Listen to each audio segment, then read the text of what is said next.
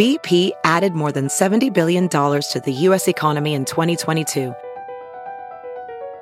Investments like acquiring America's largest biogas producer, Archaea Energy, and starting up new infrastructure in the Gulf of Mexico. It's and, not or. See what doing both means for energy nationwide at bp.com/investing in America. Last year in Kansas City, we had 150 homicides. About 40% of those cases in Kansas City remain unsolved. Many are considered cold. A heartbreaking reality for dozens of Metro families. I was so filled with grief. I had people come by, but I just couldn't move. Each victim has a unique story in life and death, with friends, family, detectives, and prosecutors fighting for answers. Just one tip could help solve the case. Very little information is available on this case. We actually have not received any tips at all. This is Fox 4 Problem Solvers Crime Files, the podcast. I'm Kara Small. 33. What does the number mean to you? To some, it's a random number in an endless series. Others relate to 33 as a percentage, 1/3 of a whole. Those who believe in numerology and symbolism point to religious connections like the Trinity for Christians. There are many other connections you can make between the number 33 and both history and religion. For Isaac Walls, the number 33 represents change. It also represents unthinkable pain. The reason behind it is simple. It's because someone shot and killed his 33-year-old son, Leron. I decided to make life changes at the age of 33. And I had just talked to him prior about that. And he said, well, Dad, I'm getting there.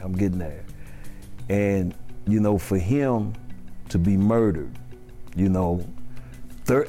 33 days after his 33rd birthday was really, really an ironic thing for me to think about. Leron's final moments took place inside his brother's car at 30th and Park. Someone called 911 around 5 a.m. on the morning of December 28, 2018. That person noticed someone inside of the car that wasn't normally stopped on that block. Emergency crews responded to the intersection thinking someone in the car needed medical attention. They quickly realized they were too late. Leron died before he could ever get out of that car. Detective Kevin Boehm with Kansas City Crime Stoppers says detectives haven't received any tips in Leron's murder. 0. They don't even know for sure who was behind the wheel of that car at the time of the shooting. He was in the driver's seat of the car, but motive is not known. There's really no suspects information available to my knowledge. Anything that could help would be appreciated. Leron's father, Isaac, says 2018 was already a rough one for his family. Leron's mother died in May and his grandmother died in November. I talked to him just a week before he was killed. We talked about the fact that his mom had passed away in his arms. And, that was really a thing that he carried around with him. Leron was trying to cope with the loss of his mom and his grandmother while also trying to raise 4 kids with another one on the way. That's a lot for anyone to handle, including Leron's father. He's had a child born just a couple of months after he was murdered. For that to happen when he was looking forward to being a father again is just rough for me to even fathom. It's just been rough. It's been a rough deal. Last year I was supposed to be married. I just couldn't do it. I couldn't do it because of everything that was going on. Hey Crime Files fans, I'm Fox 4's Megan Dillard. Thanks for listening to Fox 4 Crime Files, the podcast. Just so you know, we're moving toward a more consistent schedule. Join me and Fox 4's Kara Small as we release new episodes on the first Friday of every month. To listen to current episodes of Fox 4 Crime Files, search for them on iTunes, Google Play, Spotify, and Stitcher, as well as fox4kc.com. If you like the Fox 4 Crime Files podcast, I have another one you might enjoy, Crazology. It's named after Charlie Parker's famous song. It explores Kansas City's rich musical history through modern-day musicians. Hear from artists and listen to full-length songs. Crazology. Find it at the same place where you download or listen to the Fox 4 Crime Files podcast. Isaac keeps remembering the night Leron was murdered. Isaac said he was up late that Thursday night. He went to bed around 3:33 a.m. Friday morning. Less than 2 hours later, he was awake again. Something woke me up. I sat straight up at 5:15, and I asked myself, what are you doing up? So as usual, I turned on the television, and I started watching the news. And, I watched at 5:30, and that was the first thing that they showed. And I watched again at 6, and I watched again at 6:30, and I watched again at 7, watched again at 7:30. And the only thing I could say to myself is, here we go again. Somebody done took somebody else's life, probably for nothing. So I decided to go on back to sleep. Little did Isaac know the next time he woke up, his life would be changed forever. And I was awakened at 5 minutes to 10 by my eldest son. And that's when he told me that was my son, Leron, that was killed. The rest of that day, I couldn't move. I was so filled with grief.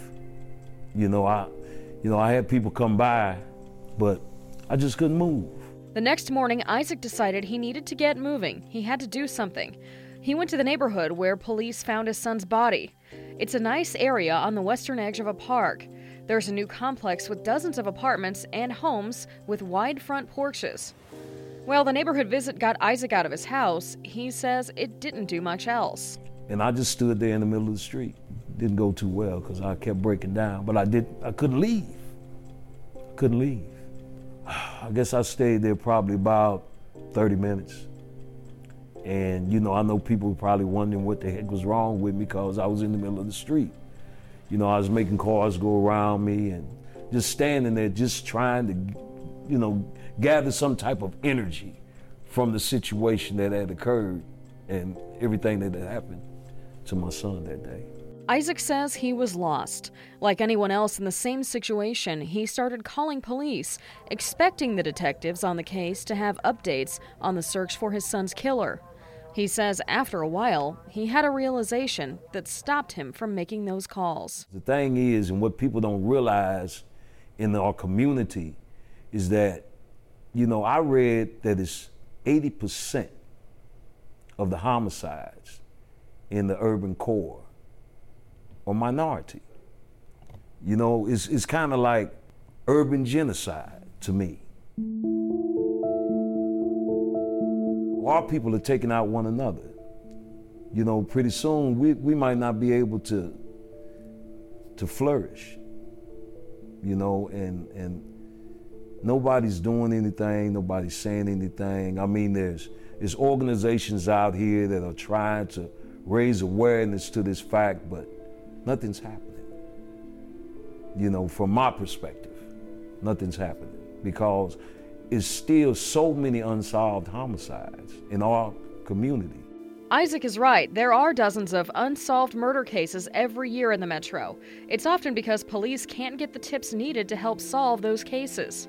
Isaac says he wants everyone to know just how much Leron meant to him and the rest of his family. I come today to be a face for my son, to allow people to know that he had somebody that loved him.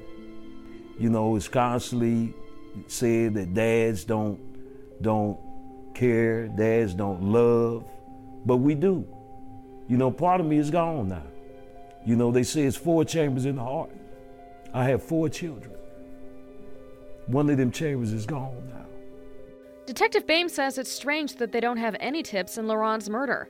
He says it's weird even in a city the size of the Kansas City Metro, where police sometimes struggle to get information from witnesses.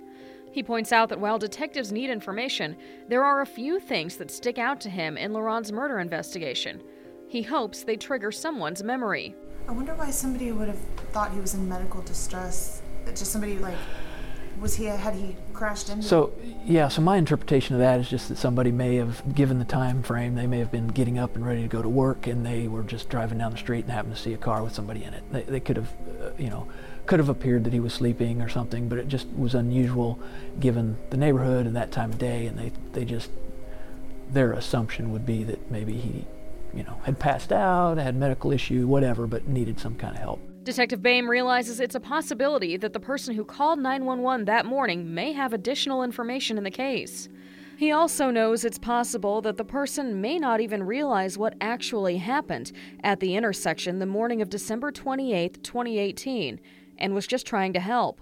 As for Isaac, he says he's trying to make it day by day without his son. I've learned how to pray about things, and I ask God for strength to make it through. I mean, there's still rough days.